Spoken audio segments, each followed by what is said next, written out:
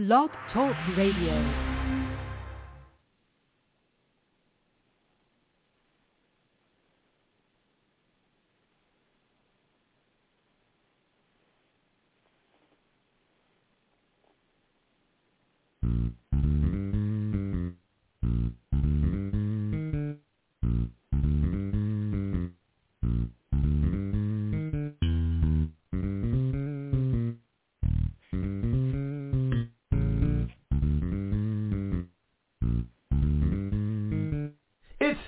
Time with Pastor Steph.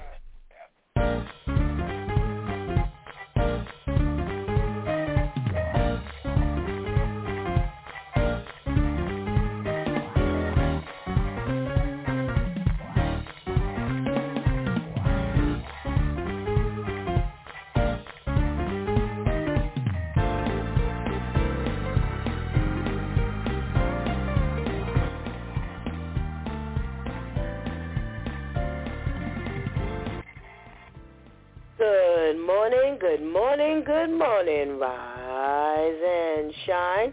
You're on with this Due Time with Pastor Steph. How are you this morning? That's what I like to hear. That's what I like to hear. For this is the day the Lord has made. Let us rejoice and be glad in it. So, where were you yesterday? Yesterday was Let's Talk About It Tuesday Church Folk Day, and we had quite a story.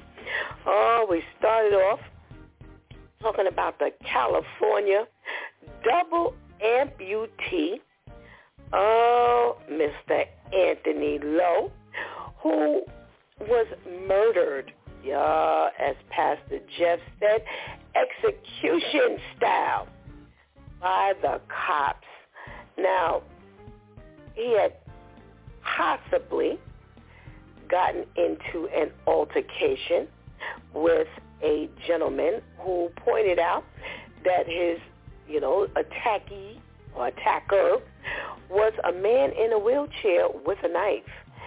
And upon, trying to detain this potential perpetrator, the cops tried to tase him, but that didn't work, and they ended up pumping 10 shots into him, killing him, putting into question again the police force and their tactics.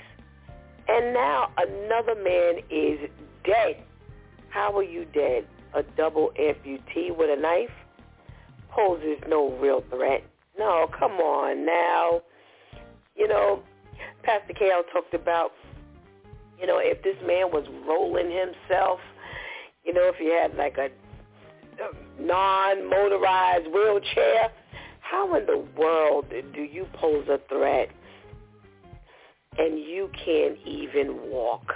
Oh, my goodness gracious. Again, you have, just like these Memphis officers, just like these other officers, they are really out of control. These police are really out of control, and we just really hope that the family gets justice, because that was murder. Oh, my goodness gracious. Well, we also talked about the family of 3. Morgan, 26, Dad, James, 62, Mom, Deborah, 59, who were found dead in the backyard of their York, Pennsylvania home to suicide. Oh, another questionable, situation of mental illness. Why do we end up going down this road? This was a really interesting situation, because in their suicide note, the father wrote, "With only 2 guns and me being shaky, my wife Debbie pulled the trigger for me." And Debbie, the the wife wrote in the suicide note, I was too shaky, so my daughter pulled the trigger for me. And that was the prophet Morgan, who she was talking about, who claims to be a prophet of the Most High. And, again, this would have to be a situation of mental illness, because there's no way in the world, you would talk about 3 individuals who would just end up committing suicide. Like nobody, not one in 3. That this is mother, father, and daughter, and these were not senior citizens. You're not talking about, any senility. It's just really a sad situation. Goodness gracious. And again, this is how, and this is what rather the onlooker sees, the onlooker hears, who is not a Christian person. They look at these people who claim to be children of the Most High, messengers of the Most High, and it puts into question who God really is. So, prayers for their family, went up yesterday from us, because really, people are left with a lot more questions than answers. But the biggest story of the morning was the Urban Christian Academy out in Kansas City, who decided that they no longer wanted to operate in secrecy, and, they wanted to show their support outright, openly, show their support for the LGBTQ community, and decided to reveal that that's who, they were supporting. And the community who supported them was no longer supportive. The churches who had been supporting them were no longer supportive, and they initially lost 42% of their funding, and then by the end of 2022, they lost as much as 80% of their funding and went down the drain. They started with having to shut down their kindergarten, first and second grade, and now they've been forced to shut everything down. Yeah, the school is no longer in session.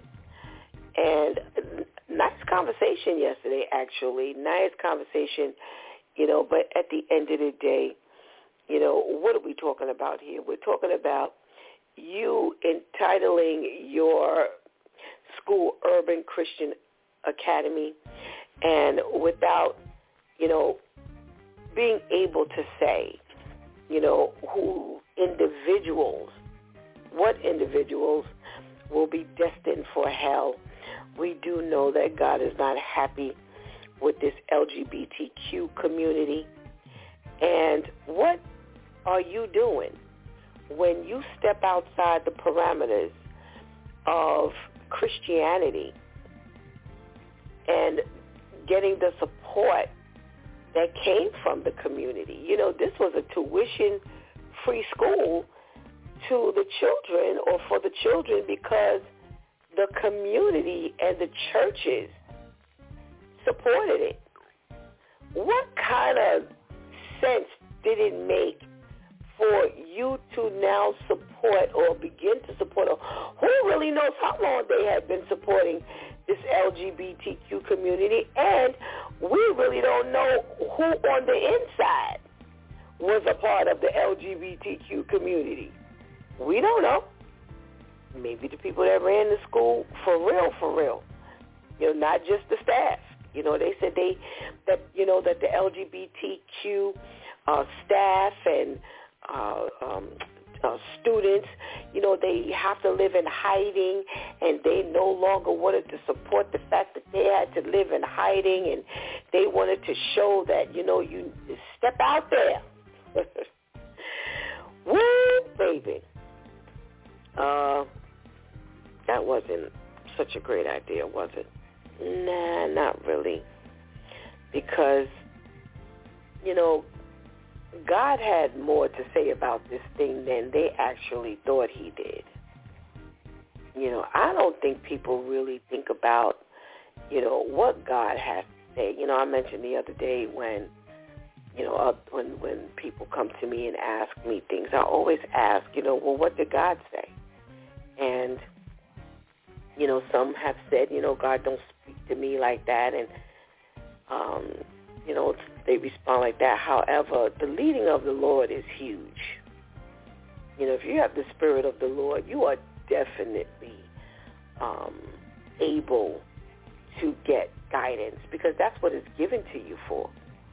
It's given to you to bring back remembrance of scriptures that you've read and all the things that God has said in his written word, and,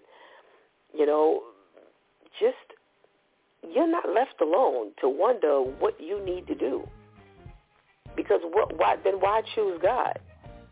When we choose the Lord, we say, we choose God to be the head of our life, to guide us and counsel us and advise us and, just kind of show us what to do and stop us from making that left turn when we need to make the right turn, and stop us from going up when we need to be going down. And, well, come on now. If you are running the Urban Christian Academy, I would like to think that you were a baptized individual, and I would like to also think that you were an individual that was led by the leading of, by God.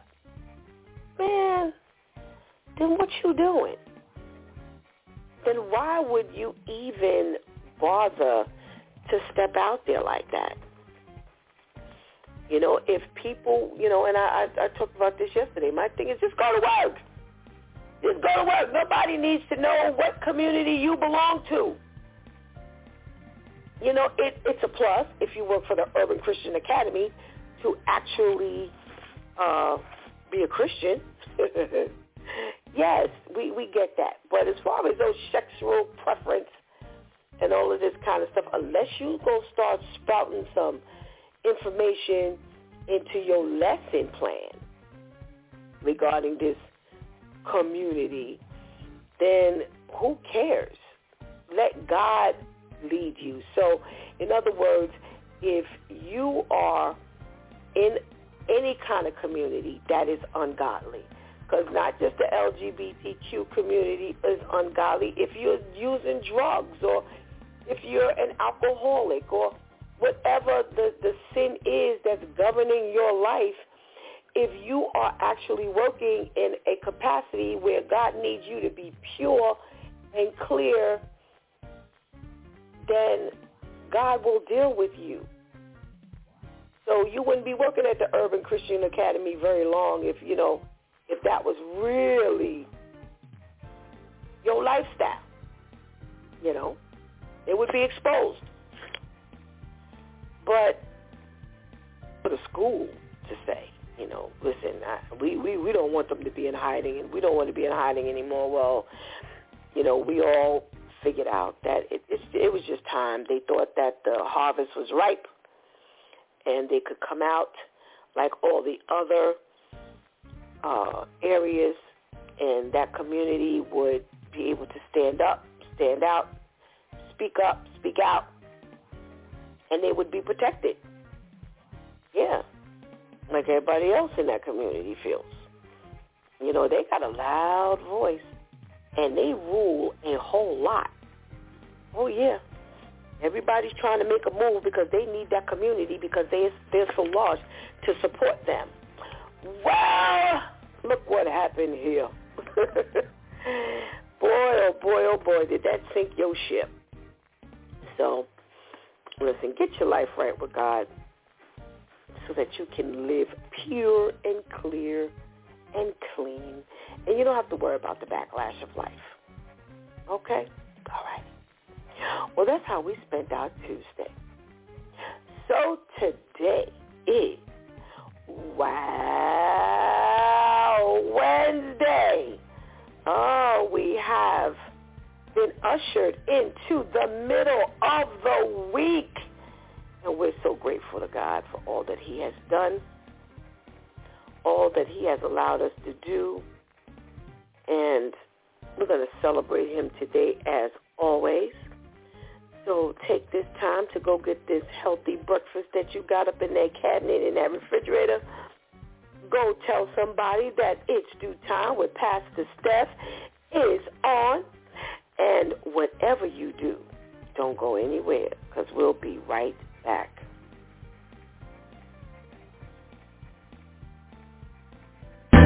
Hi, I'm Councilmember Myrtle Cole. I'm honored to be the first African-American woman elected to the San Diego City Council. February is Black History Month. At City Hall, we are highlighting two areas of significant contribution for this year's celebration. First, the role of music in Black history. We are taking a look at some genres that constitute African-American music, from Negro spirituals to R&B to gospel and much more. Secondly, the City Hall lobby exhibit will celebrate the beauty, brilliance, and bravery of Black women. It highlights our amazing local trailblazers and the achievements of women around the world. Please join me as we celebrate Black History Month in the city of San Diego.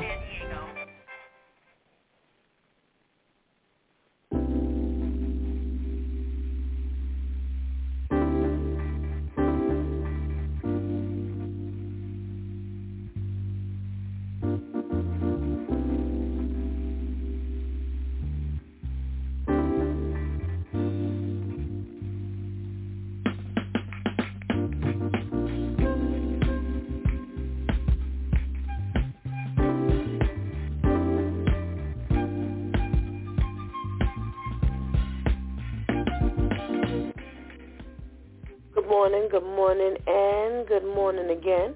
Welcome back to It's Due Time with Pastor Steph. And it is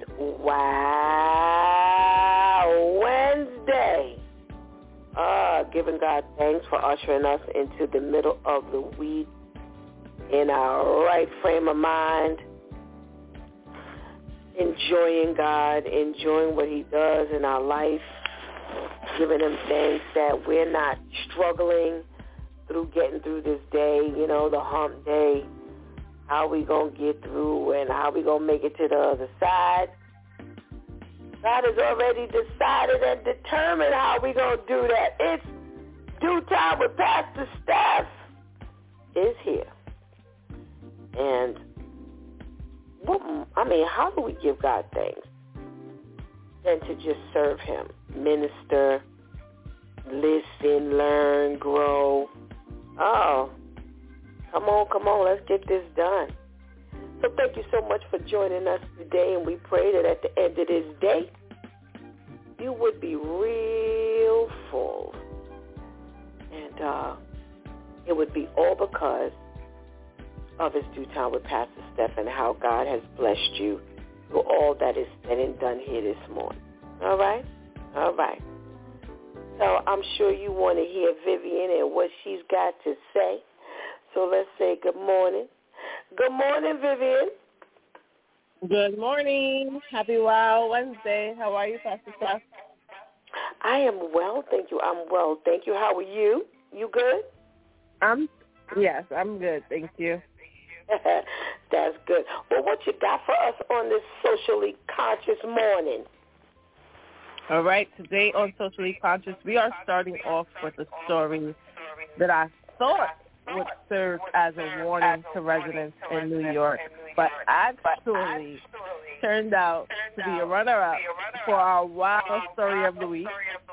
The reports say that police are searching for two suspects who posed as Con Edison employees and robbed a Brooklyn apartment Tuesday morning. So the woman who asked to remain anonymous says she walked out of the elevator of her apartment at around 2:30 a.m. and heard someone coming down the stairs. So she kind of rushed to her apartment. She opened the door, and as she was closing the door, she said she spotted two people in the stairwell who then put face masks on, and moments later she heard a knock on her door and someone saying, "Con Ed." She says she remembers saying, "Why is Con Ed knocking on my door? My lights aren't off." And as she began to open the door, they forced themselves inside and pointed a gun at her head and told her not to make any sound. They then tied her up, gagged her, and began rummaging through her apartment. They stole jewelry, a TV, and other valuables, turned on some water, and ran out the apartment. The downstairs neighbors was the ones who actually called 911 when water began leaking into her apartment. So now at 2:30 in the morning, why are we opening the door? I mean, I was going to caution the listeners in Brooklyn that there were people pretending to work for Con Ed who are actually, you know, their intentions were to come in and rob you, so not to let people in.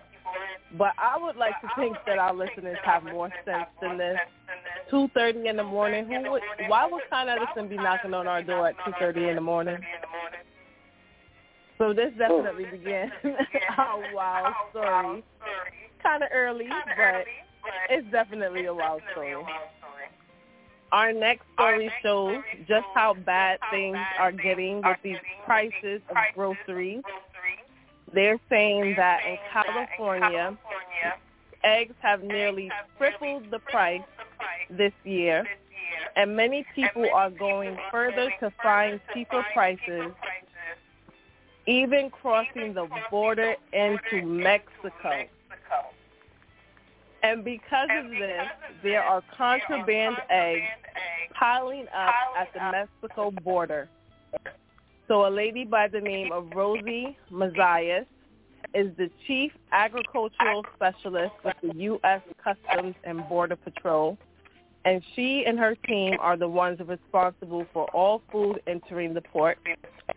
She explained why the eggs are sitting at the border and says it's because eggs are prohibited from Mexico.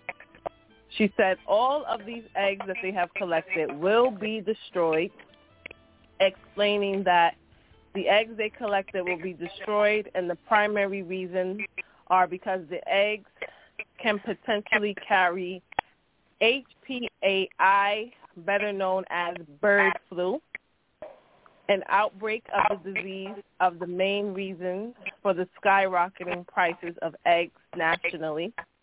They're saying that bird flu is approximately in 47 states currently, and that they just don't want to take any risks.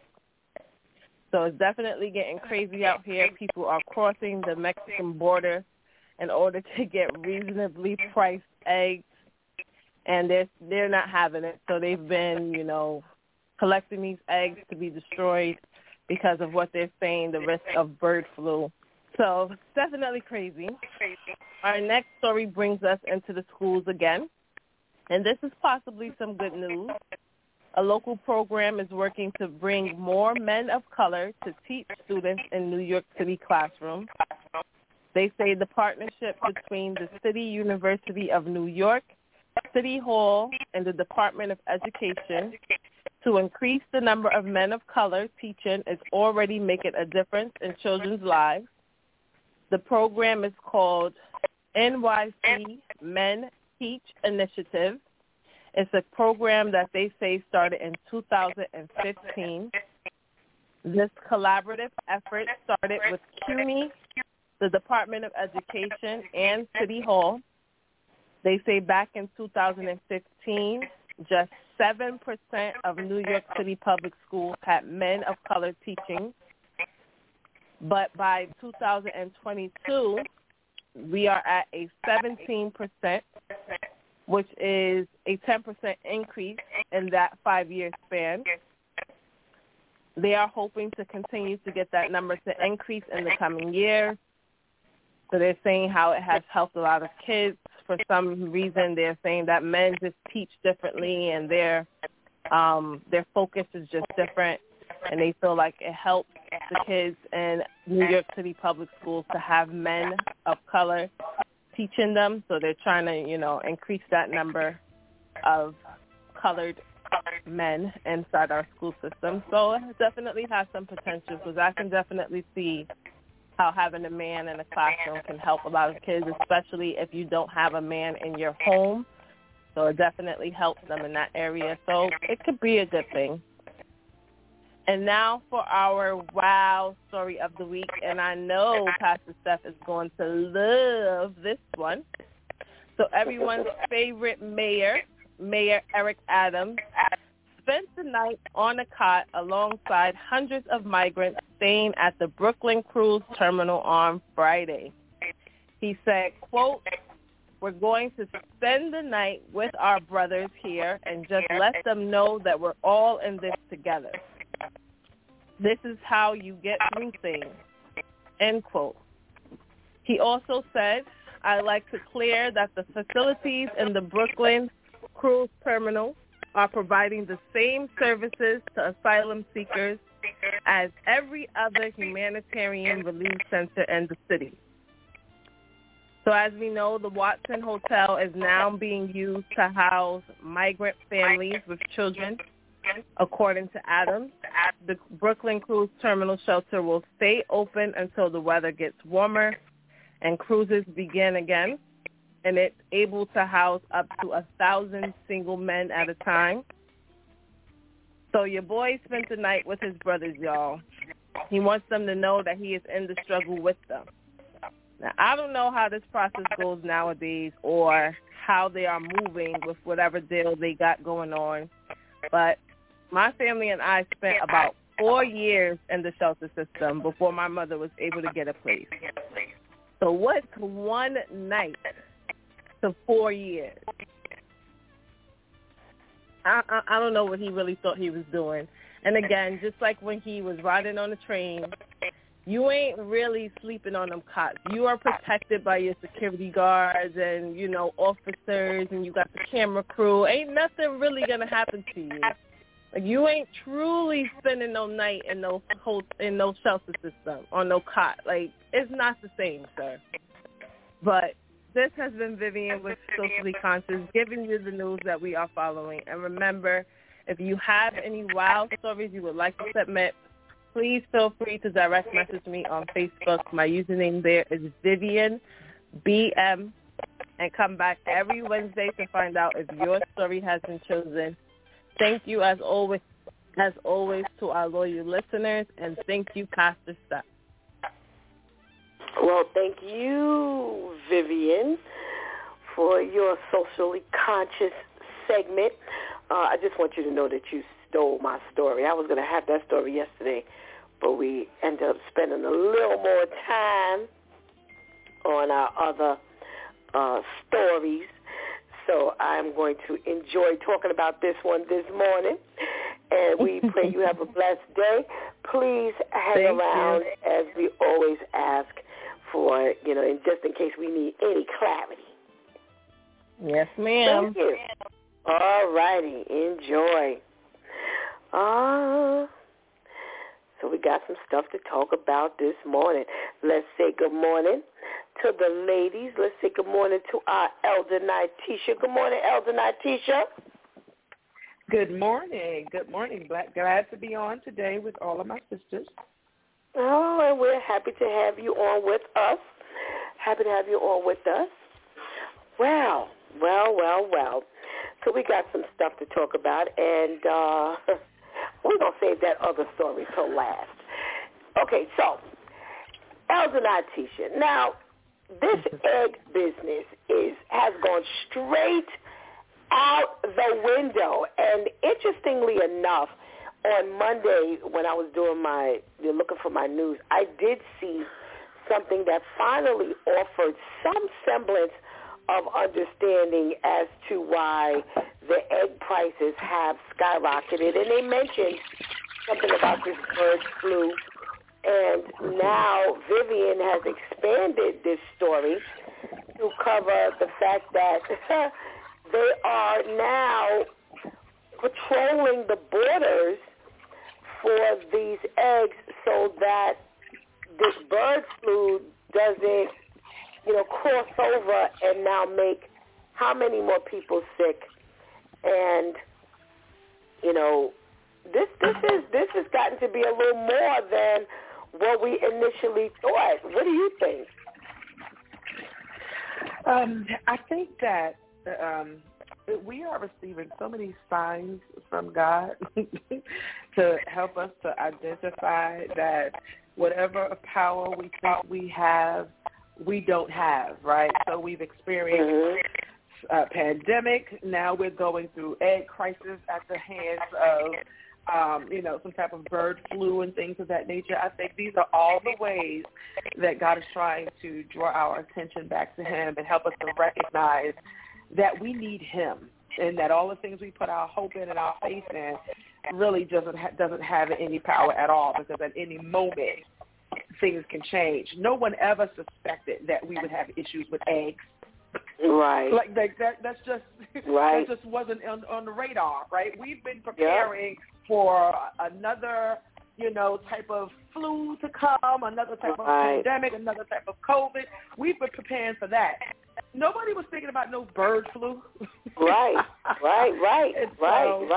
The things that we think we have under control, every time we think we have something under control, God shows us you don't have anything under control except what I give you control over. Isn't that something? Isn't that something? Mm-hmm. Isn't that something? Wow. I'm going to hold on to my comments until we talk to all the ladies about this thing here. Thank you for joining us this morning. So happy that you're on with us. Let's say good morning to our Lady Tamika. Good morning, Lady Tamika. Good morning and happy Wednesday to you. Good morning. Happy Wow Wednesday to you, too. How are you over there? Good morning. I am doing well. How are you this morning? I'm well, thank you. Thank you. Bird flu and eggs. What are we talking about, Lady Tamika? This is from what I feel when man decides that the belly is important, the self-preservation. If you've ever watched what they do to livestock, period. Chickens, they don't, they're pushing them towards the limit. Even cows don't get a time to rest to create milk. You got chickens, you got eggs, and, it wouldn't surprise me if it's something else. I even watched something on the news where, our chickens are pushed so far to the limit until they're starting to create chicken from technology. So you've got a computer that can make something look like chicken, taste like chicken, and, smell like chicken. And so it's concerning me. Where are we going? I often get concerned, and I would it would behoove everybody when you go shopping, pray over what it is that you're going to get, even down to your list. God, show me what it is that I need to purchase. Do I need to go to this particular grocery store? Do I need to go, to a discount store? Is it beneficial for my health if I go to this store as opposed to that store? There are a lot of avenues that we really need to seek the Lord for, because I'm going to go back to, and I'm giving a ode to Pastor Kim, we are in our last evil days. Oh, goodness gracious. Absolutely. Woo! Let's say good morning. Thank you so much. Let me go back. Thank you so much for joining us this morning.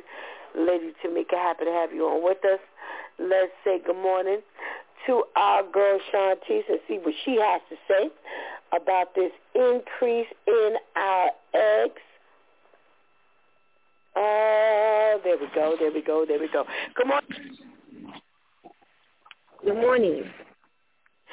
What you got to say about this high price of eggs and the bird flu? Maybe this is why I just been turned off from eating so many places.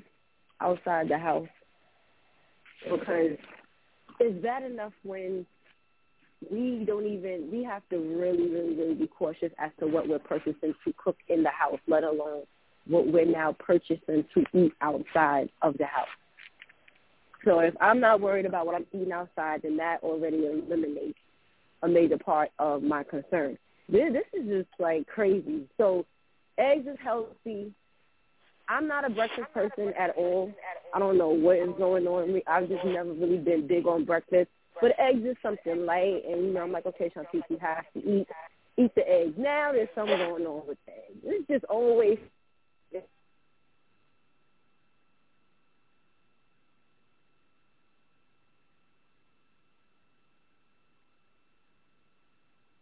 and maybe you're not able to, produce any goods so that you can now sell to the market, so on and so forth. Now, are you trying to go around about, like Lady Tamika said, now you're trying to come up with different ways for things to look? So it's just like, come on, not the healthy stuff now. Why are you not doing none of this junk food? Oh, my goodness gracious. It everything. I agree that, God is really showing us we have no control. I really put a stamp on that theory and that statement. Really, we have no control over anything. We are at the mercy of everything. Just when we think we good, we're not, and we're being tapped in areas that we have absolutely no control over. Like you said, Shantice, here we are. They encourage us to eat eggs, for protein and all different types of reasons. Don't overdo it, but eat your eggs, and eggs are in everything. And now here we are. It's so bad that, now you have to get a patrol in place for eggs, for whatever the reason is, but so that it doesn't cross over into this border, that border, this area, that area. Bird flu, something that we, again, can't control. We have no idea. We can't duck and dodge it. We can't see it coming.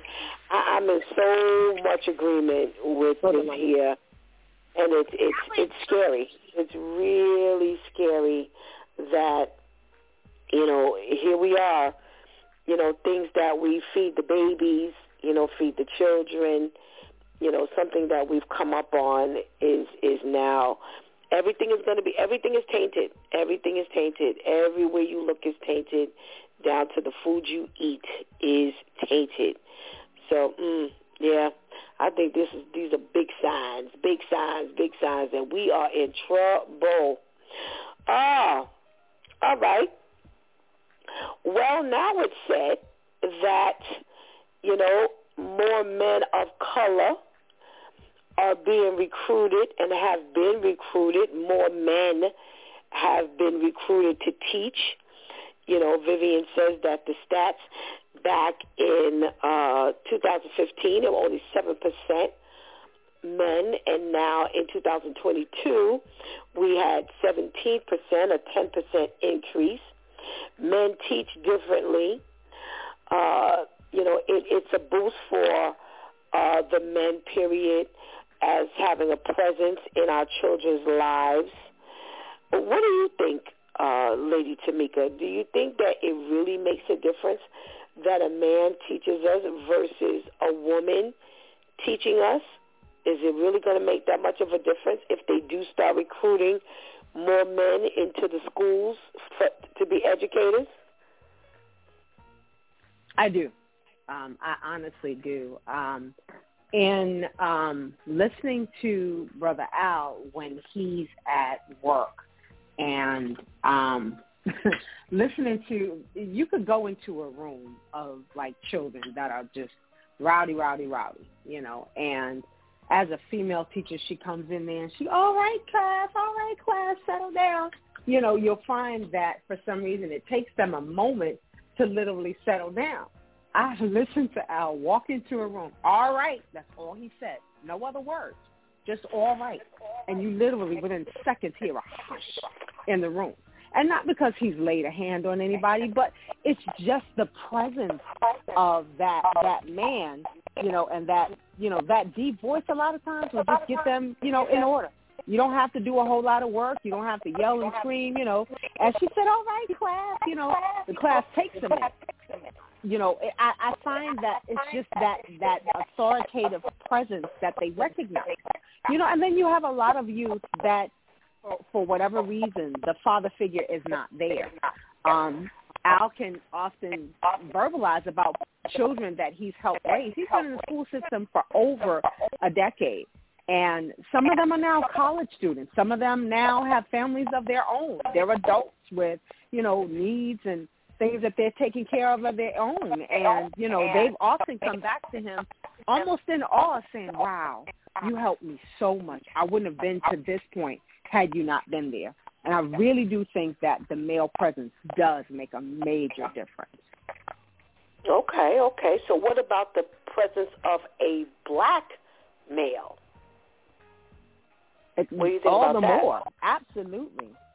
All the more, and because he is a black male in a black school, I honestly believe that it really does make a difference because a lot of us, have grown up without that male figure.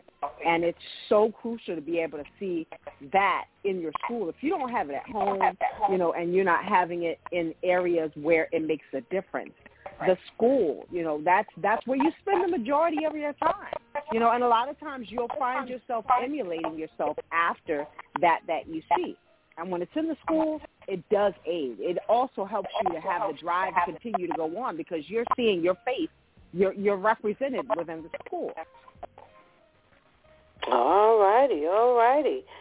Shantice, we're talking about the presence of the male in the school over the presence of women, and then we're going to take a step further into the black male in the school. What difference do you think it makes? Males in the school, I believe, is always good because you have that balance. They're expected to see female teachers, whether they're younger teachers, older female teachers. But now when you see educated men who actually like their job and who like to interact with children, you see them not only interacting with the children well, but you see them interacting with their peers well. It definitely sends a message of a healthy balance to the students, especially, as you get to the higher grades. It's great to see in the elementary, especially once you get to the junior high schools and high schools. It definitely, and you don't really see that a lot now. You mainly see a lot, if you do have the men in the school, nowadays it seems like they're just in like another position or high authority. So you don't even really see a lot of male principals anymore. But whether it's like a dean or, something like that. But yeah, I think it'll be a nice way to show up a healthy balance, that this isn't a female career or a female job. All righty. Elder Natisha, what are we saying about, this presence of not just men, but an increase in the black men in the school system? Yeah, no, I think we've always identified in the black community that, our men were needed as part of the stabilization of our communities. And so for our black men to rise up and have a presence in the school system means that our children can relate to someone who looks like them. You're able to speak directly to their situations, their circumstances, because you come from where they come from. And so it's similar to, our white counterparts being able to succeed in life because they've been encouraged by someone who understands them, who speaks like them, where I think an increase of black men in the school system does that for our children. And that's in addition to everything that's been said, right? Like the fact that, unfortunately, predominantly in black and brown homes is the lack of a male. So they are able to come to school and they're able to get that father figure. Men, our boys, our young boys. I think that having black men in the school system can decrease the likelihood of our black boys looking into the street for some semblance of brotherhood or fatherhood when you dive into gangs, with our black boys. They really form because they're looking for a family, and they develop that brotherhood one to another, and it's usually the OG that they're all looking up to and responding to. And so I think the increase of black men in schools can decrease that, because you have someone that's right here that's saying to you, that's not the way, that's not your only option. There is another option, and I stand here as proof and as an example of another option. So I think their presence really does help to stabilize our schools and stabilize our communities.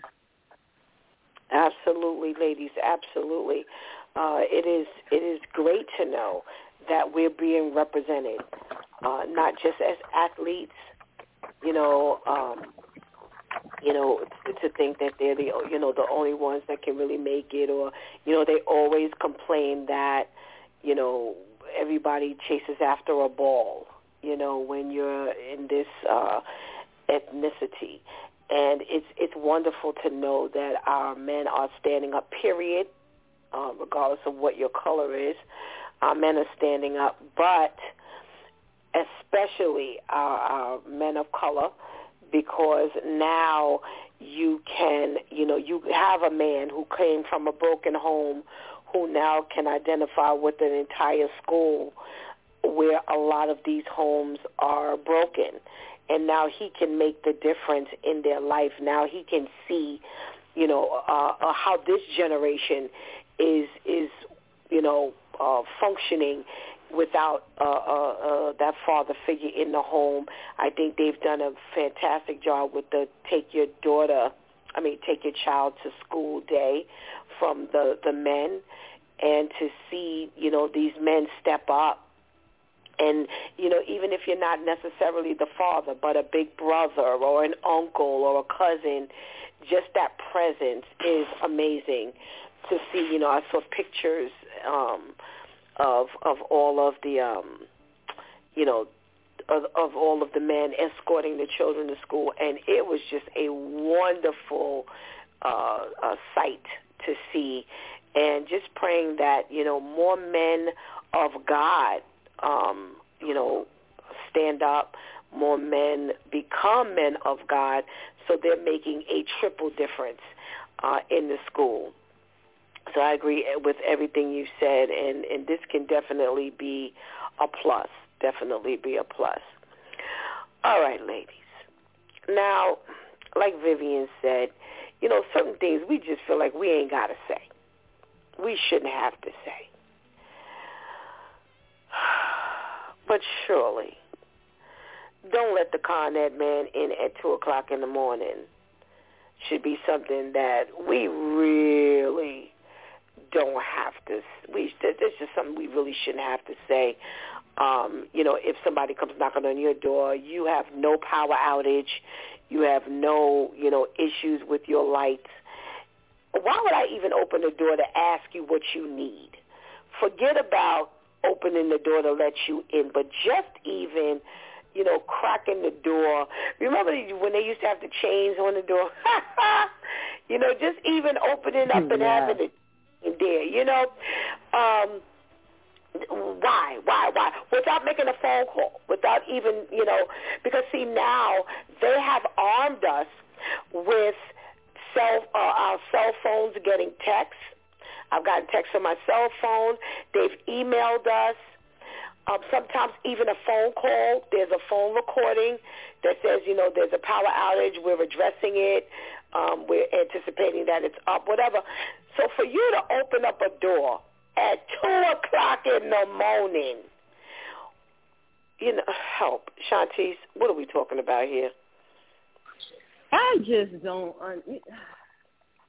You can't buy common sense. You can't. There's no. At 2 o'clock in the afternoon, I'm not just opening my door. I got to look outside the window first and make sure I see a brand new van or truck. I got to make sure I see some of the equipment hanging out or outside. Is there a ladder? Does the ladder look a little dirty that, shows you've used it a few times before you came here? I have to remember that. I'm serious, because anybody can buy a ladder and attach it to the van. but has it been used?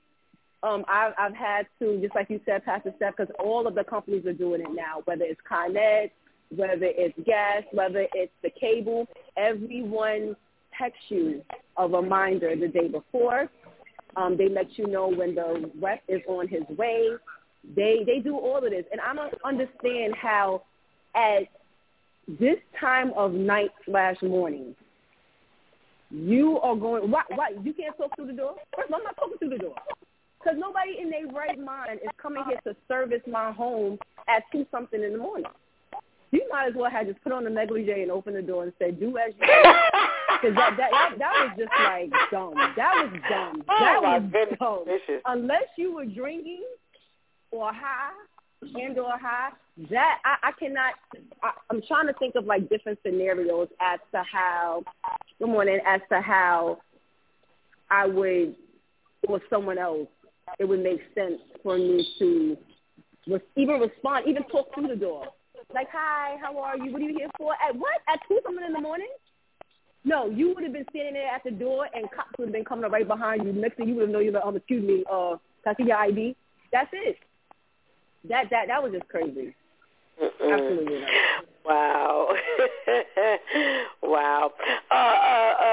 Elder Tisha. Now, Vivian says that when she came in, she saw 2 people in the stairwell put masks on.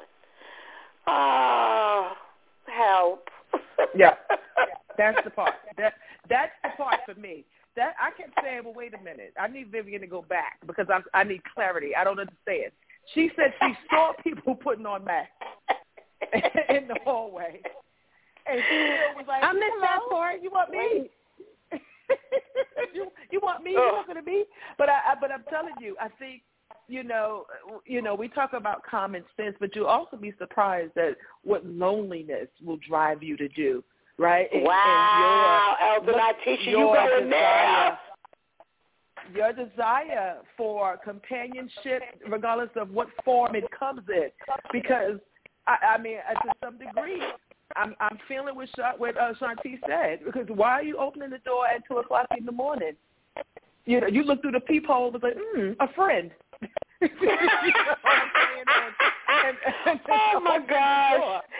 Oh my gosh! You ladies are going there. Oh my goodness! Oh my goodness! A friend. I got a buddy. She said a friend. Oh my gosh! Oh my gosh! I can't. Shanti says the negligee. You say, oh, a friend. All right, Lady Tamika, what you got? What you got? What you bringing to the table? I'm just trying. So I got home, you know, late, and I'm seeing people set up, you know, get up for the setup. Somewhere in there, you know, I'm under the impression that you live alone.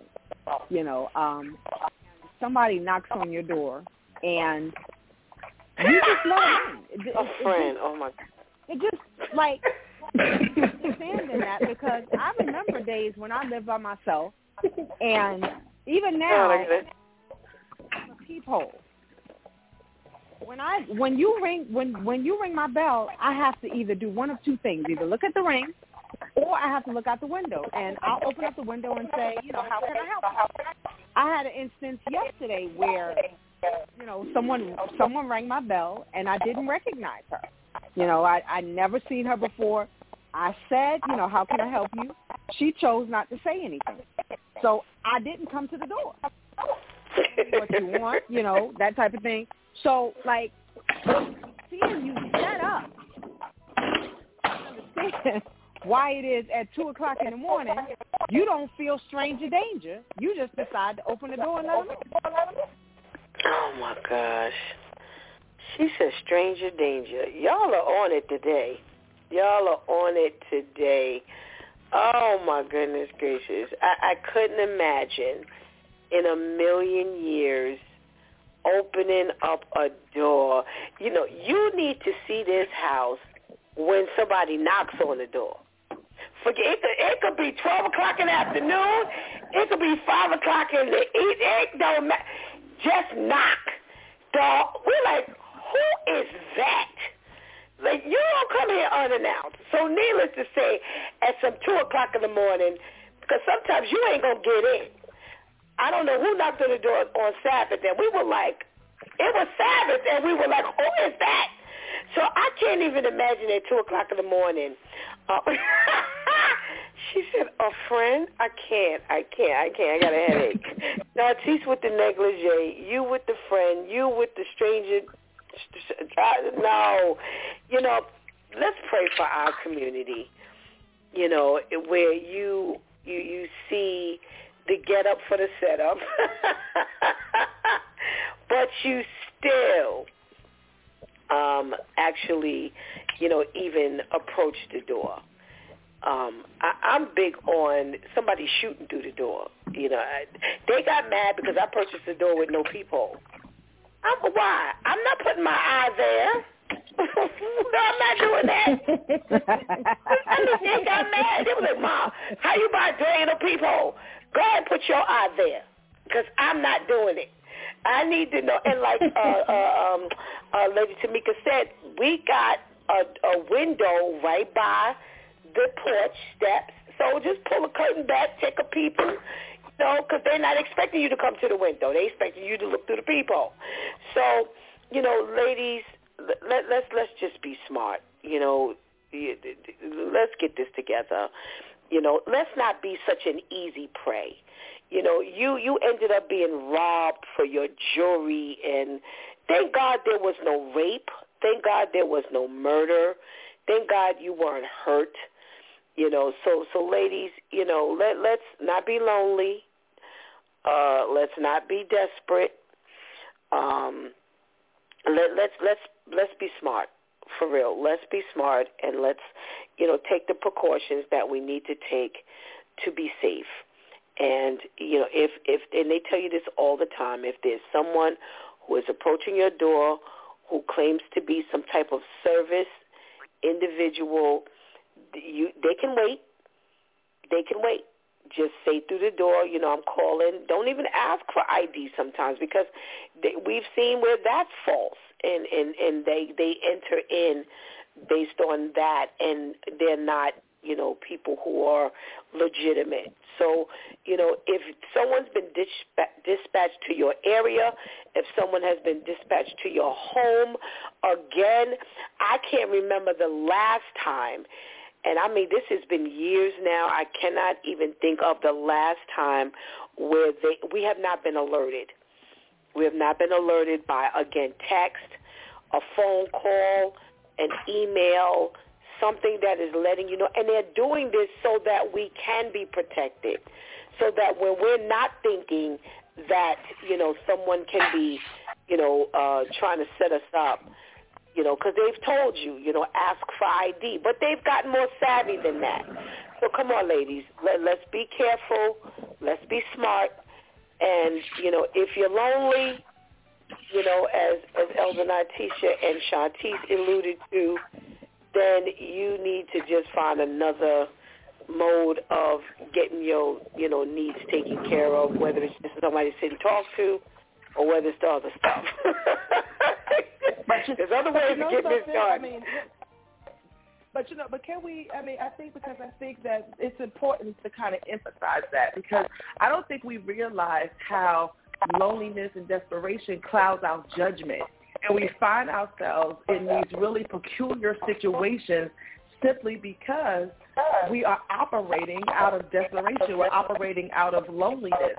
And so we don't have the best judgment because we're moved by our emotions. And so I think that there's also a call for that. Like, hey, ladies, be mindful of your current state and where you are emotionally. That can be impacting the way that you are thinking and approaching and making decisions. Because your decisions are often made, based on how you're moving emotionally sometimes. So I think that that's an important call out, And then for us as a community, check on people who are by themselves. You know what I'm saying? If this woman is really opening the door at 2 o'clock in the morning, miss, you thought you had a friend. And your friends are not coming to visit you at 2 o'clock in the morning. Yeah. There's no friend coming to visit you at 2 o'clock in the morning. So let's visit our loved ones who are by themselves, our neighbors, who are by themselves. Yeah, no, it's true. It's true because when people are lonely, they do things that, that are not smart. And this is just one of the things that they do when they're, when you're lonely and you just make bad decisions. And, we can't underestimate what people will do, what people won't do, and how people respond or react. And if we're here, ladies, we really need a friend. So let's hone in on our friends and our sisters who are lonely side, and take them out for lunch or something like that, and help them out. Ladies, we got one more conversation to be had, and that's our wow story. And like I said, we ran out of time yesterday. I was going through my things. I was like, I don't want to talk about that one yet. So our Mayor Adams decided that since there was all this uproar about, I want to stay in a hotel versus I don't want to stay at the Brooklyn terminal, they camped out and had all of that occurrence. He decided to prove a point that this place was, the Brooklyn terminal was safe, that it was sufficient to, sleep there and, kind of camp out for, the time that you need until I guess they can find you a better place to live. And he decided to sleep there one night. And, there's been some difference of opinion. Some people say that, hey, this is a great thing that he did, such as when he rode the train that time with his jacket on and his mayor patch and his security. And some people say because of that, you ain't did nothing, pretty much. So as you ladies speak, I'm going to pull up the article and pull up the comments that, the community had to say and see how everybody's kind of weighing in and what's the biggest feeling here. And we'll start with you, Elder Natisha.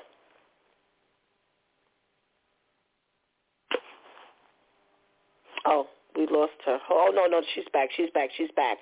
Okay, Elder Natisha, you there? Yes. Okay. So what you got for us? Can you hear me? I can hear you, yes. Okay.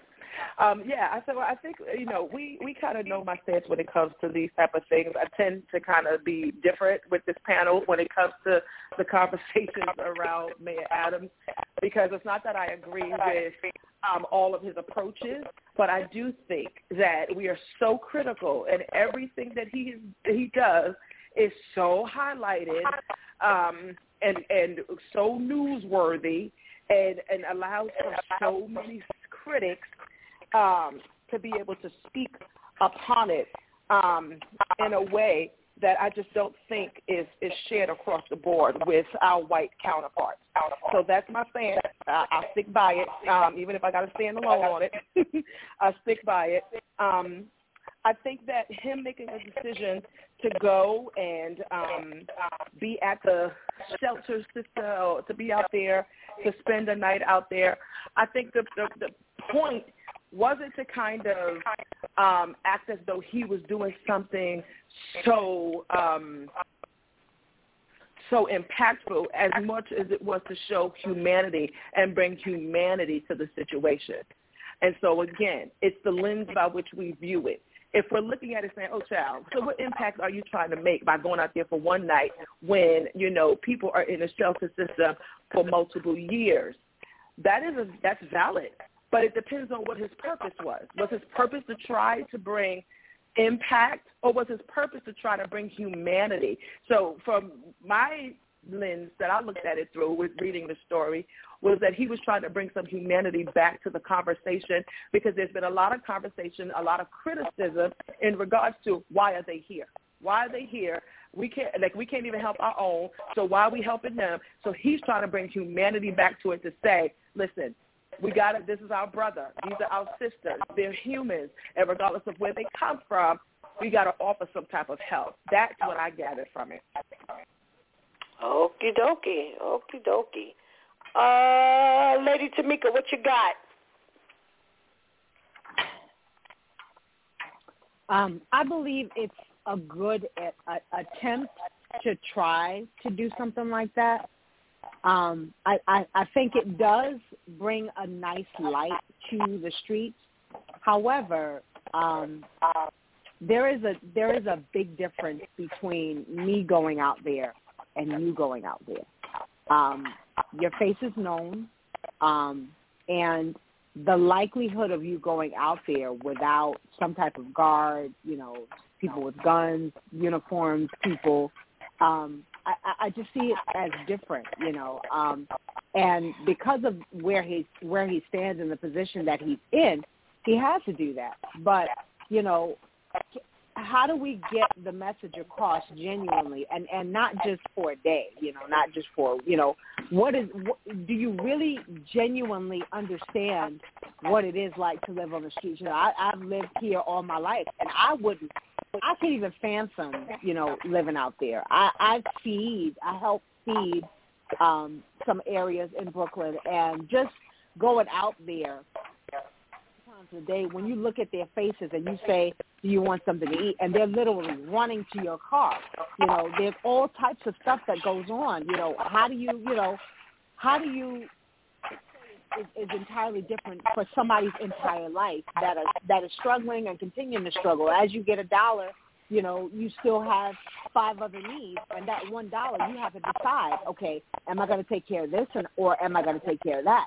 To shine a light on the area is a good thing, but I think you need more than one day to understand exactly the plight of the people that live on the streets. All righty. Let me make sure your mic is turned on. Shantice, what's your thought here?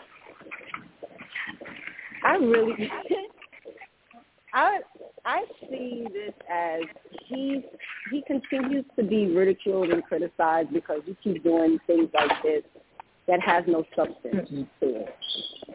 What's the substance behind you going to sleep in this shelter for one night? And as the ladies was talking, my mind went to Coming to America.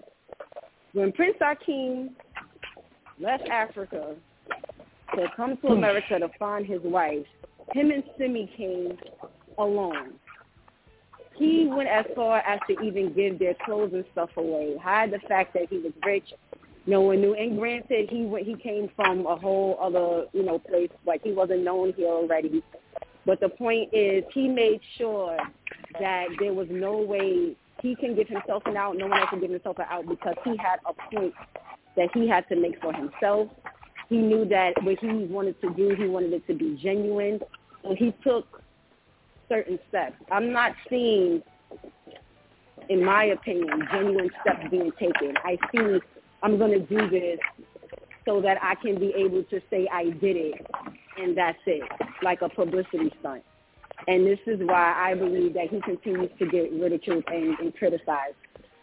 You staying one night does not erase the fact that and please correct me if I'm wrong, but especially since we've been hearing about these 30,000 per month coming from, these asylum seekers, there still has not been a real plan put in place for those who are from here, who are still here, living in the street. You didn't say, well, once a week I'm going to make it my business to personally rally up the homeless veterans or the homeless people from the streets of New York who are from here, who live here, and I'm going to make it my personal duty to see to it that they have a bed tonight, they have a home. Forget you sleeping there. And now you're taking up a bed that a homeless person needs who's from here. You know what I'm talking about? So the cot you slept on last night, somebody really needed that cot. All because you trying to prove a point that's not being proven. So it's like you really put yourself out there. If you're going to act like you're putting yourself out there, really put yourself out there to where when it's done, there can be some real substance behind it. So that God fears the next mayor who's elected, they really have some shoes to fill. They really have something, okay, well, mayor, whomever did this before me, so I have to make sure I follow.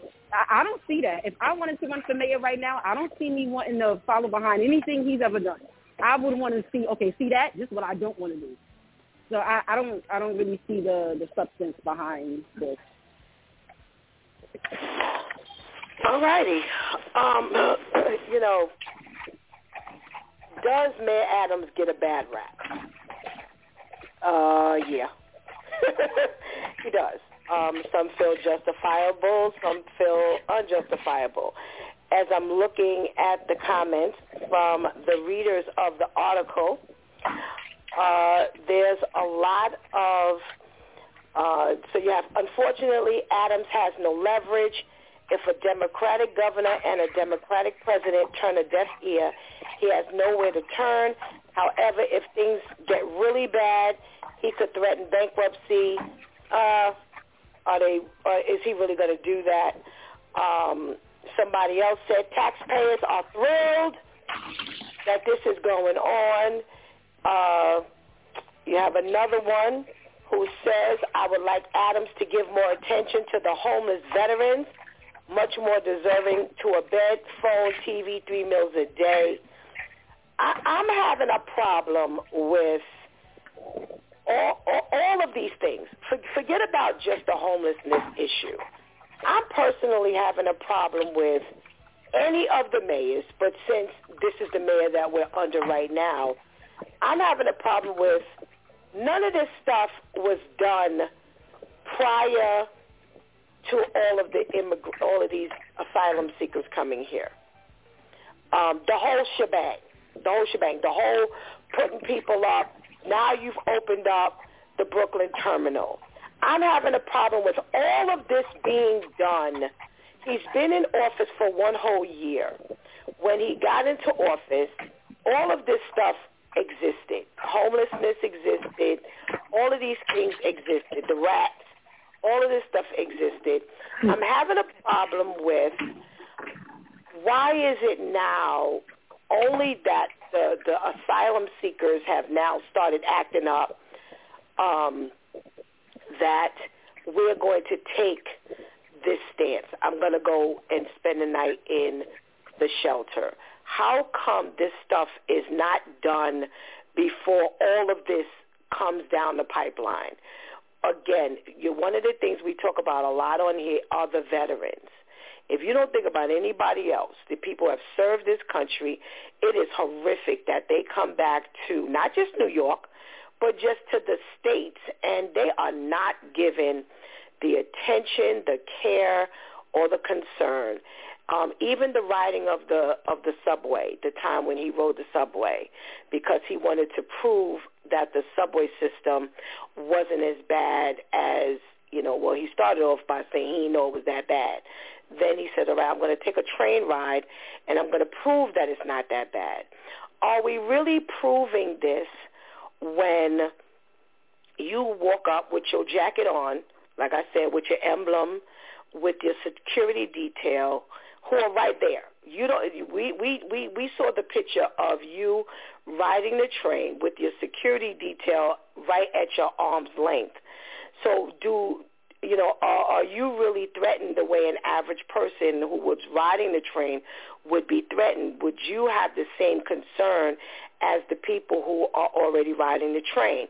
If you go into the Brooklyn terminal to spend the night as a mayor, do you really believe that the Brooklyn terminal is going to operate the same way it would operate if the mayor, the governor, the senator, the police, anyone of power, forget about it just being the mayor, but anyone who had some say over the way you were running your operation, if you went into a restaurant and said that you were somebody who they were trying to impress, they're going to turn it up.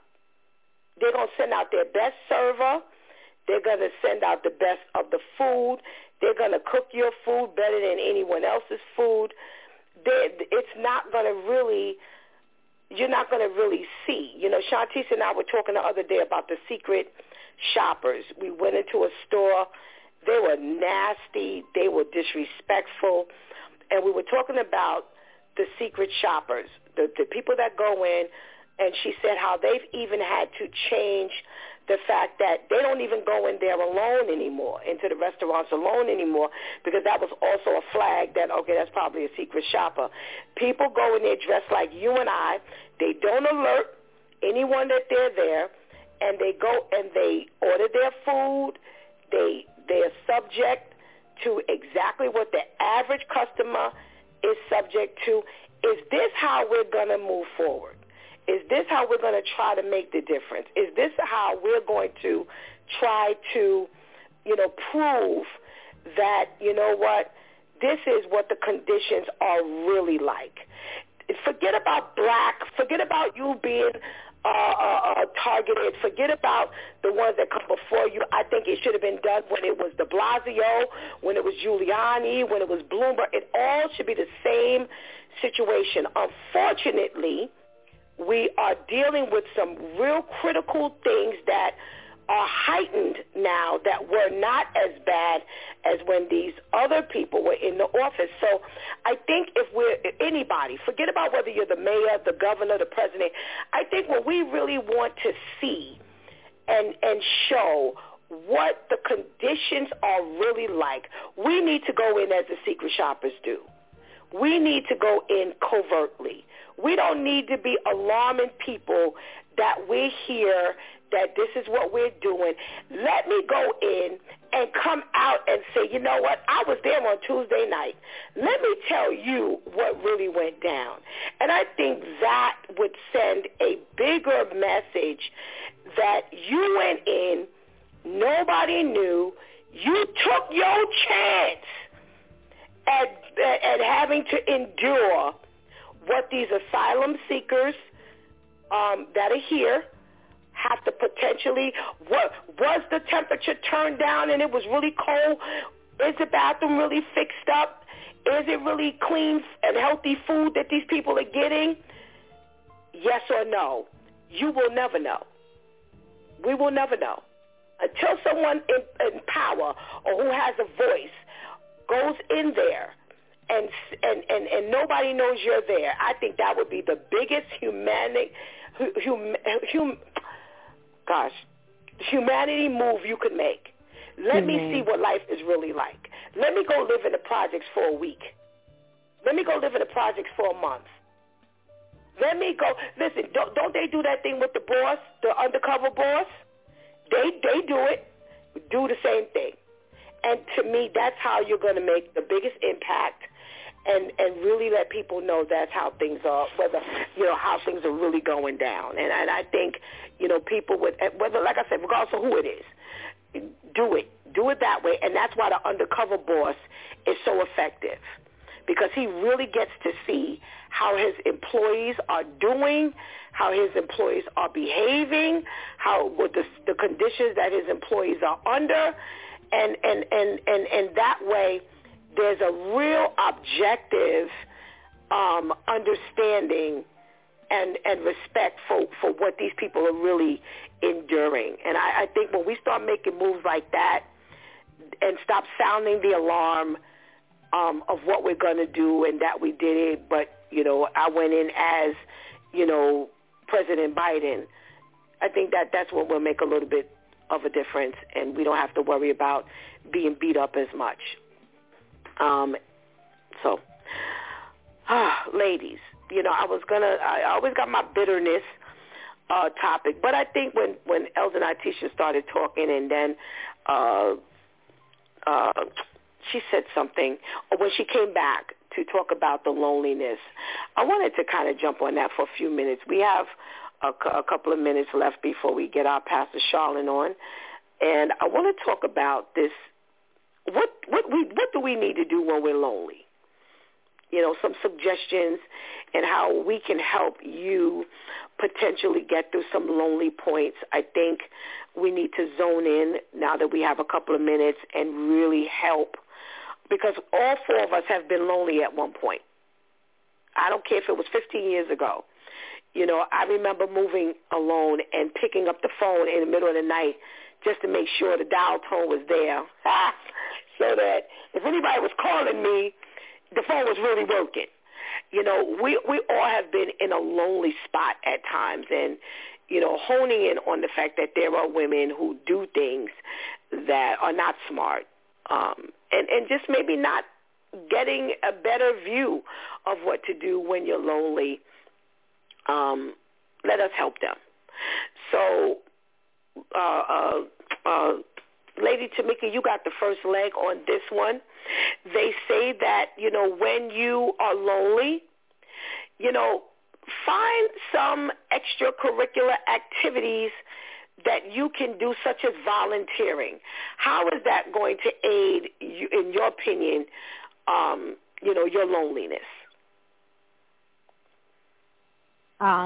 It allows you to be able to network with people, and what's amazing about that is the more you talk, the more you find out about what's out there, things that you can do in your spare time. It also helps you to help other people. It makes you feel good, not necessarily to big up yourself, but the fact that that I'm helping somebody get to a better step than where they are, it really does a lot for yourself. All righty. Shantice, we're talking about volunteering. What would be the difference between, if you're lonely, getting busy, period, but volunteering, possibly making a bigger difference in being and helping you a little bit more than just getting busy? Well, you're probably lonely because God needs you to be alone to focus on whatever it is He needs you to do. Well, if we continue to always have the access to people, places, and things, then now when He needs us to donate our time and our attention and our energy to other people, places, and things that on our own we wouldn't consider, we wouldn't do it. So now we're in this quote-unquote alone, spot. And it's so now we can direct that focus to where it really needs to be. Because 9 times out of 10, when it's like, oh, what should I do? It's never really something you're supposed to be doing. No one says, oh, it's a Saturday night. Let me see if there's a library opened up. There's only 24-hour libraries around here, or no, nobody does that. It's, all right, let me see who I can go out to drink with. Oh, it's happy hour. Let me go here, or let me see if I can go to the movies or something. A lot of it has to do with self-gratifying. Not really what you can do for someone else. So now that it's time for you to start looking into volunteering, now it's time for you to start looking into how you can now make a difference and be a blessing for someone else, rather than only thinking about what you can do for yourself. All righty. Elder, now, Tisha, you were the one who decided that you wanted to zone in on, what, people need to do or not do when you're lonely, and how we make the wrong moves. The right move would be to volunteer. And what about some ideas of a good volunteer assignment that you could actually get yourself involved in that would also help your loneliness? Mm-hmm. Yeah, I think it's what everybody has talked about, right? Being selfless really does help to alleviate loneliness.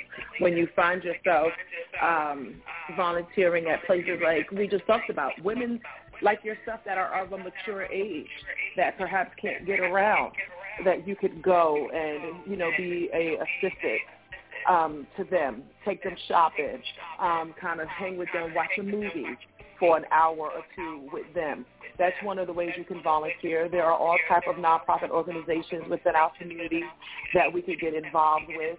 Of course, the first top of mind for me is American Cancer Society. We're always looking for volunteers to help us to spread awareness within the community, to do tabling events, to go to schools to speak to our younger generation about HPV and how HPV is a sexually transmitted cancer that is, ailing our young people. So, there's also Alzheimer's associations that are needing people to sit with those who, are currently dealing with Alzheimer's. You have the Heart Association. Like, there are so many nonprofit organizations. You have your local hospital that would love for people to come to the hospital. Of course, you have to go through some screenings and things of that nature, but they would love for you to come to the hospitals and help with the babies who were born addicted to drugs that need to be held and loved while they're going through withdrawal. So there are so many different ways that you can help and get involved, and that will fill up some time in your life. All righty. Wonderful associations to be involved in where you can definitely make a difference. They say write it down. Journaling. They talk about journaling a lot in regards to just therapy. Journaling is extremely therapeutic. And it would be very therapeutic even in your loneliness. Shantice. Yes, when you get to now sit and reread what you're thinking, it's a whole different effect from when you just, thinking things only in your head or when you speak to yourself out loud. When you get to now write, and especially, so I write down tonight, and then now tomorrow comes, but I reread what I wrote the night before. That even has a different effect. So while we claiming we born, how about we really allow God to teach us how to analyze our thoughts? Because especially when you give your life to God, you learn how crazy your thoughts really are and how it starts in your heart, and now by the time it becomes a thought, and you really be like, dang, I was really thinking that, and then to even see your growth, So, so last month my thoughts were this way. And I'm noticing this month my thoughts have either taken a turn for the worse or they have gotten better. This way now you have a better self-awareness. So, so instead of always talking about, I'm bored, I have nothing to do, learn about yourself. And I think journaling, that's one of the main things that it teaches you. It really teaches you about you. All righty. Elder Natisha, journaling. They talk about journaling all the time. How do you think journaling would benefit you if you're lonely? It's the clearing out of the heart. It's when you are writing, you are free to just write it the way you feel it. You don't have to explain it. You don't have to justify it. You can literally just write it the way you feel it. And so it is an emptying, exercise. It allows you to empty out your heart, empty out your mind to get these things out of you. So it's one of the ways that you're able to get it out. And I think there's a misconception around the idea that if you're lonely, that means you're bored. Loneliness doesn't necessarily have to do with boredom. There are active women. There are married women. There are women with children, women in executive positions that deal and experience loneliness, and it has more to do with a lack of connection than it does to do with external things, like just not having anything to do, So after I finish volunteering, if I come home to a home by myself with no companions, that's loneliness. Right. So I can be as busy as all heck all day, So, yeah. Absolutely. Big difference. They say you can be lonely in a room full of people. Absolutely. Yeah. Lady Tamika, loneliness and journaling. What's the connection? The connection is that it can be a purging of the mind of the emotions, connecting with what you may be going through at the time, and realize that each one of us has seasons. There are times when we're really, really high, and then there are times when, even when we're smiling, that we may be actually having a hard moment, that we need to express ourselves and clearly say, hey, I'm not all right today. And then being able to look back and saying, wow, that was a really rough time, and be able to identify with that moment, as well as that you might be going through in the future. And so realizing you can look back and say, I dealt with that. So this new obstacle that's coming up, I can handle that, and it helps you to understand that, seasons pass, just like, the tide and the wind, and, it doesn't rain all the time. The storm doesn't happen all the time. You do have, times when you ebb and flow. One moment you're above and one moment you're beneath, and allowing yourself to have that and be okay with having those moments. All righty. Well, they say be with like-minded people. Join like-minded people. Elder Nitisha. Yeah, because those, like-mindedness strengthens you.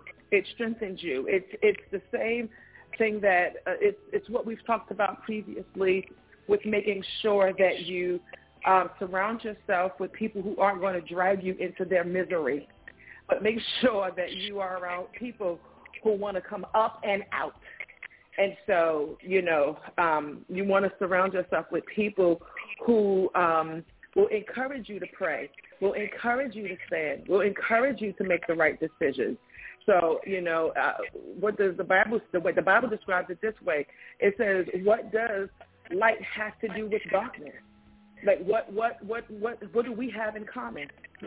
And so I think it's that same perspective that we must walk with, that what does my light have to do with darkness? I cannot attach myself to darkness and not think that I won't be impacted by that darkness, even if I am light. And my desire is to be light, because the moment I have a downtime, I enter into one of the seasons Tamika talked about. Well, now my dark friend, who's just waiting for me to have a dark moment, is excited to pull me in to that dark place with her. So no, you want to surround yourself with people who are struggling just like you, but they're struggling with a belief. They're struggling with a knowledge and a knowing that what it is today is not where it will always be. All righty. Lady Tamika, we're talking about being with people who are like-minded. That'll help your loneliness. I do like Elder Natisha's statement with regard to being like-minded, and she's right in the ideal that it makes sense if we are struggling and we both have the mind to move out of this frame of mind, then that's a beautiful thing. However, on the other end, with like-minded people, make sure that that is their ideal and that they want to move. You've got some people that they're in this place and they're comfortable with it, and so they don't want to move, which is a totally different thing. Make sure that, you're trying to move out of another place. For instance, if we're all kindergartners, you can't help me from where I am. But if you have a mindset and say, I'm going to make that first grade, however it is, we're going to go together, then that's a totally different thing. And so you have to be cautious about, okay, hey, are you really in the right frame of mind, or are you comfortable with where you are and don't have a desire to move? All righty.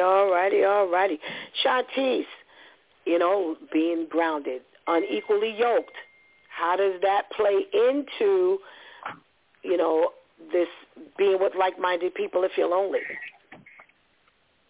Well, you become lonelier if you're not around like-minded people, because you will continue to find yourself in a constant battle, with people. The conversation will only be decent for about a good maybe 3 minutes, and then after that, it just get all shot down from there, because there's a a distinct difference in the mindset and the decisions and your life choices. And even when it's hypothetical scenarios being thrown out and you get to now listen to, you know, how someone thinks and, again, the choices they would make. So where you're like, okay, I'm lonely, so now I'm desperate, and I'll just talk to so-and-so just for this amount of time, or I'll only go out with this group just for tonight. But, you know, this ain't my, you know, my real clique. This ain't my real, you know, people. But I'm going to know every moment has to be intentional. But let me tell you, when you allow God to pick your people for you, you ain't never lonely. Sometimes like, oh, my goodness, I wish they leave me alone. And, you know, because, again, when you want to be in your bubble and God is like, because I'm sending so-and-so and so-and-so to check up on you. I'm sending so-and-so, like it was said, to pray with you and to hold you accountable and to do this and to do that. A lot of times we'll rather isolate because that's our way of just doing what we want to do and no one else knows. It's like, nope, I'm going to make sure that you stay on point. And how one of the best ways that God makes sure we stay on point is to keep us around like-minded people. So that's really important. You claim you lonely, let God choose your friends. Let God choose the people that you're supposed to be in constant connection with. You won't be lonely anymore. All righty. I got one more round, ladies, and we're going to start with you, Lady Tamika. Pray. You're really not alone. Pray. I am such a believer on that. Whenever there's a hesitation, whenever there's a doubt, you know, let's just be honest. Had she been praying, she never would have opened the door, you know. And there's so many different moves, you know. I say that in jest, but honestly, let's just look at life in general. Had you been praying, would you have answered this phone call? Had you been praying, would you have gone out to that spot and now you're overwhelmed? Had you been praying, would you have listened to what God had said? Had you been praying, you have gotten that escape that he gave you to go out of that situation that you're in. Had you been praying, would you be where you are now? I'm going to leave it at that and let you think. Nice. Thank you. Shantice, you know, you're really not alone. Pray. Absolutely. Because, you know, you may be the only human in the room, but you know that God is always there.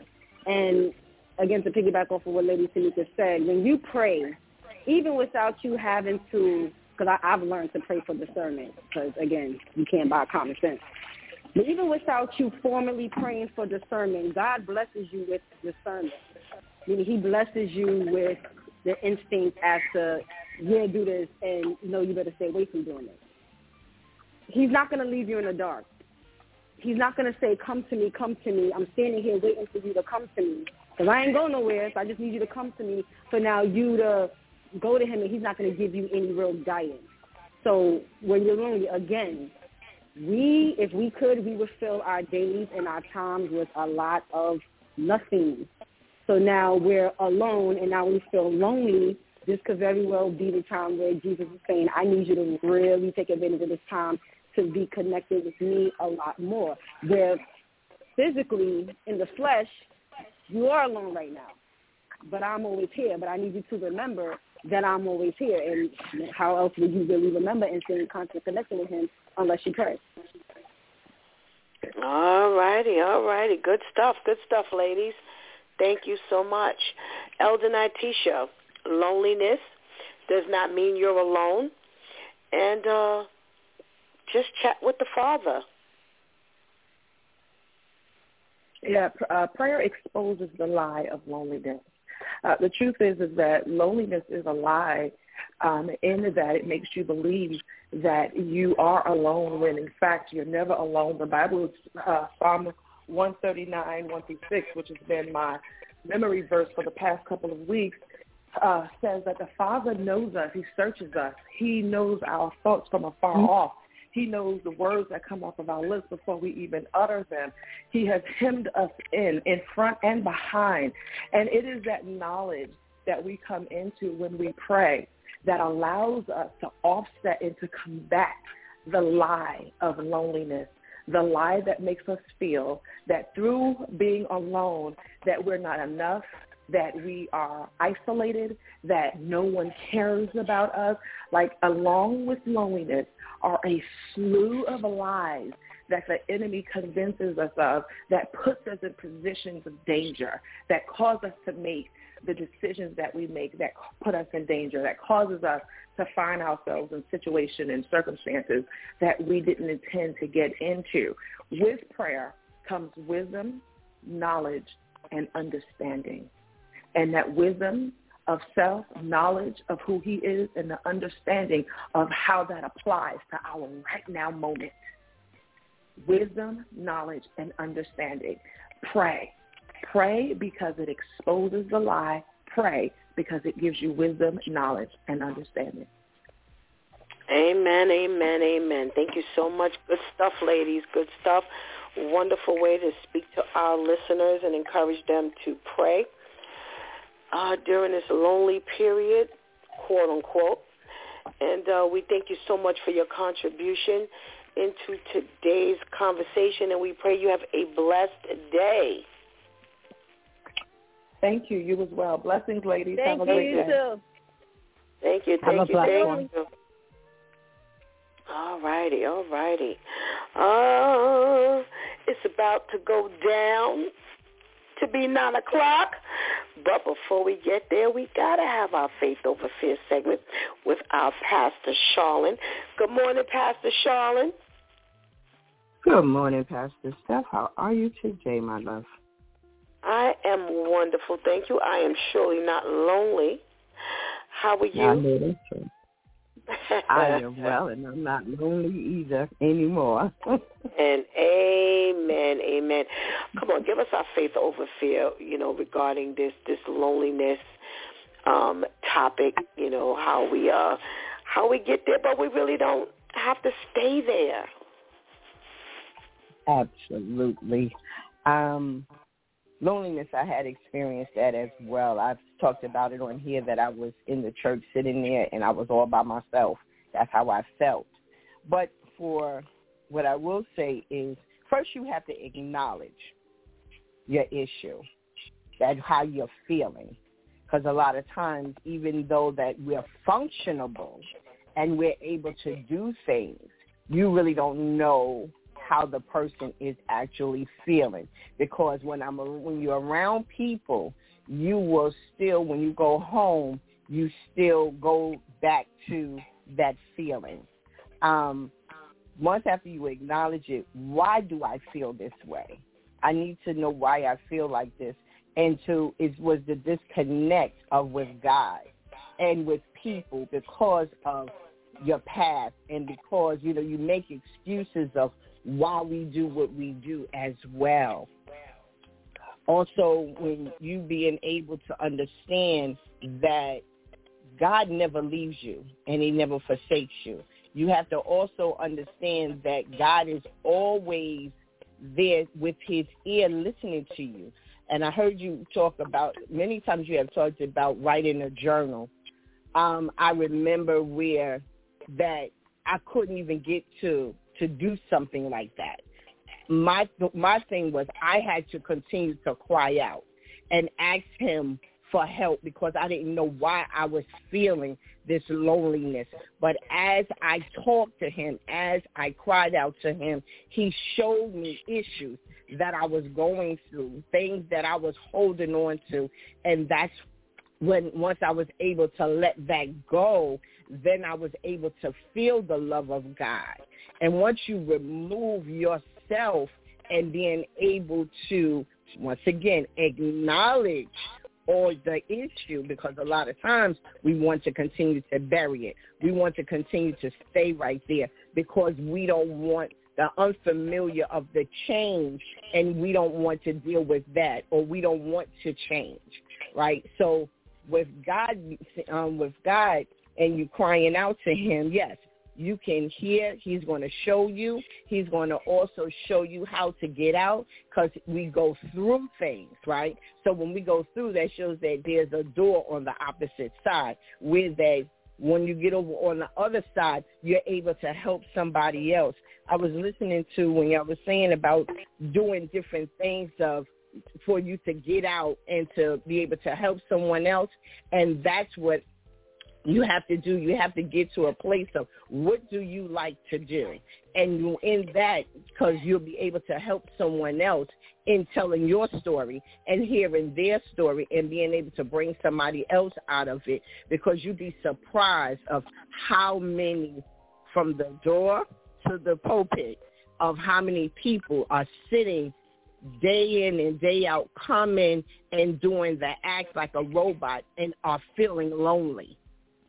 I found that there's some preachers that get up and preach that are lonely, right?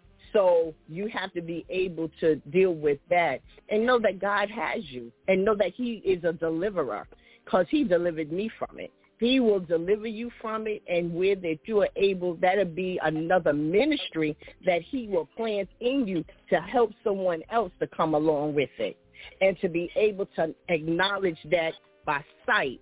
That spiritual discernment will be able to show you. But if you stay there too long, you will go backwards. And you do have to connect yourself with people that will be able to encourage you and don't have a motive. Don't have a motive of why they're doing, because you have to be able to plant your feet and ask God, show me what I need to do. Show me where I'm lacking. Show me who I need to talk to. Show me who I need to help. And if you stay in the presence of him, you'll be able to come through. And a lot of times we don't want to tell people because we don't want people to talk about us. But if you don't get up and tell your story, because can't nobody tell your story like you can tell it. So if you don't get up and ask for help, how can we help you? How can I help you help you? If we don't be able to tell our story and being able to say, I need somebody, Lord, show me what I need to do. If you don't do it and you don't cry out to him and you don't continue to stay in his face, how can you get delivered? Is it hard? You make it hard, because we fight against, how they say, you fight against the grain. If you fight against it, but you have to have a made-up mind, I don't want to feel this no more. I don't want to. The Bible tells me that he loves me. The Bible tells me that he will never leave me nor forsake me. The Bible tells me for me to be able to show love. How can I be friendly and how can I show love to someone if I can't love me first? So you have to be able to go in and be able to show and be able to tell somebody, because the enemy wants you to stay, for it to stay a secret so he can keep you isolated. And that's what I had to find out. He wanted me isolated because he didn't want me to speak. He didn't want to, but know that the power that God has put inside us for us to be able to pull ourselves out, the wisdom that he gives us, the understanding, being able to know, acknowledge your situation. You won't feel lonely no more. And let me tell you, he's the best love ever, because he is love, and he will bring you through whatever. And once you acknowledge who he is and who you are to him and being able to show that love, you'll be able to come out of that and be able to help your brother and your sister. And because a lot of times it also goes generational too. And you'll be able to turn even your family around for those who feel the same thing, because it can be dangerous if you stay isolated. But when you open up your mouth and give your whole heart, give your whole heart to him and ask him to wash you from inside out, he will do it, because he's right there waiting for us, waiting for you to call on his name and ask him for the help, because he's always listening. And know that who he is, and he is the only one that will bring you through it. So just be able to trust and believe in him and know that he is God. Get back connected with God, and he will bring you through it. Amen. Amen. Amen, Pastor Charlene. Thank you so much for your contribution today. That Faith Over Fear segment, and we give God thanks and pray you have a blessed day. You all do the same. Thank you. Thank you. Our benediction for today, Romans 8:38 and 39. For I am sure that neither death nor life, nor angels nor rulers, nor things present, nor things to come, nor powers, nor height, nor depth, nor anything else in all creation will be able to separate us from the love of God in Christ Jesus our Lord. And again, that's Romans 8:38 and 39.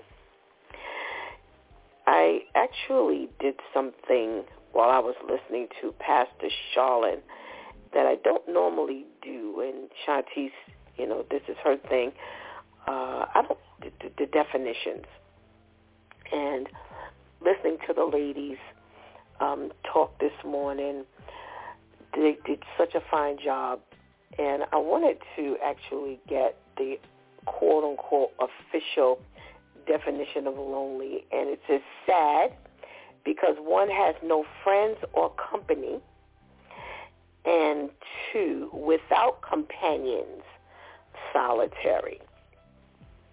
And I was so glad that we did close down with, because that was not a point on the list. But as I was looking at the list, I was actually looking for that point, and I didn't see it, but I knew it in my heart. Lonely, you're really not alone. And like I said a little while ago, I remember moving on my own, and it was just me. And I remember being very lonely, and I didn't know the Lord like I know the Lord now. And just every once in a while, I would just, like I said, pick up the phone to make sure there was a dial tone. And to actually see people do it on TV, I laughed because I hadn't seen anyone do it at that time. But I did it on my own, and then to later on see people do the same thing, while they're showing them alone and, in the house by themselves and blah, blah, blah. And I thought about it, and I said, I'm so glad I know God now. I am so happy to have learned, how God can, just fill you and keep you from staying there. And one of the ladies said about it may have been Pastor Charlene, about pastors who are people on the pulpit, and we've talked about that on Church Folk Day on Tuesdays, about how people who are actually clergy have committed suicide. How you can have a spouse. One week we talked about even having a spouse but not being able to really talk. And we don't know why people arrive at feeling lonely. Why do people arrive at, sad because one has no friends or company, being without companions or solitary? Because we know that as, clergy, we definitely have people around us. But again, I said earlier, they say that you can be lonely in a room full of people. Again, that lonely is an individual feeling. No one can tell you, how it is to feel lonely in your life, or how you shouldn't feel lonely in your life, or what it is that you need, don't arrive at loneliness, because we don't know. We actually don't know what happens in an individual's life that even helps them to arrive there. But one of the ladies also said, and I believe it was Elder Natisha, that you can be in, your whole day is full. And then at the end of the day, you go home and you feel lonely. Again, it's an individual thing, so you can't determine or dictate how a person gets there, but we can help you, to make suggestions as has been done to, refocus, how to change the way you look at things, and to remind you there's not a friend, no, not one, like Jesus. And a lot of times, is loneliness something that you're feeling but that's not real? Possibly. But again, who can determine that? But we do know that if you give your life to God, a lot of that will shift. That if you do feel lonely at one point, you don't have to stay there, and you won't stay there. It's the same thing with any other emotion. Angry, depressed. You can get there, but you don't have to stay there. And that's the key to today. That's the key as to what we're talking about. You can come from a big family. I've heard people say they were like 1 in 8 kids, but they still felt alone. They still felt lonely. And is that a place to be where you've got like 7, 8 other siblings surrounding you, and they have said, we were never separated. How could you be separated? We lived in a small apartment. There was always somebody around, and sometimes I wish I could be by myself. But even in all of that busyness, even with all of those people around, I still felt lonely. And we want you to know that you don't have to be there. You don't have to be there, because there's a God that knows exactly what's going on. There's a God that knows exactly where you are, exactly what you need. Like Shanti said, he'll send you those people. Sometimes we crave to be by ourselves, and somebody keeps knocking on the door, or somebody keeps ringing the phone, and I just want to be by myself. But God is trying to keep you from getting into that isolated feeling. He's trying to keeping you from getting in that isolated position, that moment, because if you stay there, it's only downhill. 1 Peter 5:7 says, casting all your anxieties on him, all your cares on him, because he cares for you. He cares for you. The Bible also tells us that God is close to the brokenhearted. We're never alone. We're never alone. I don't care what is going on. I don't care what is not happening. I don't care what it is that you don't have. I don't care who it is that you don't have. A lot of times you find people, you can never find them by themselves. They break up with one person, already they're attached to someone else. Before they could even break up with somebody, they've always got somebody hanging in the wing. So when that moment comes, and that's a bad place to be, when you can't spend some alone time with God, because it was said that time is crucial. That time is vital, because you get to know who you are when you spend time alone with God. You get to know what God needs from you. You get to know what you're missing. You get to know what's existing and you need to get rid of.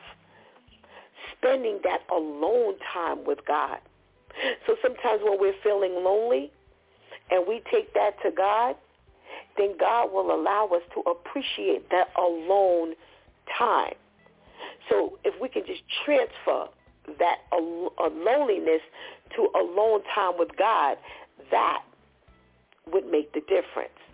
So you want to make sure that you are always spending that time with God, so he can transfer any lonely feeling into a real connection with him. You've been listening to It's Due Time with Pastor Steph. That's Monday through Friday from 7 a.m. to 9 a.m., where we discuss matters of the heart, mind, and spirit. As you go through your day, be sure to set your mind on things that are above, not on things that are on the earth. They will only serve as a distraction. Remember, prayer changes things. It's Pastor Steph signing off, and I want to thank my Due Time crew, the ladies for always coming through big time for us and helping us, get it set straight. Woo! Thank you for hanging out with us and helping us do what we do. Please do not miss this opportunity to give Christ your life right now.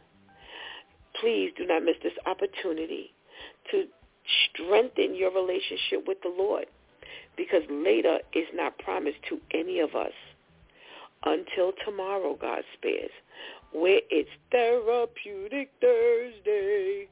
I love you.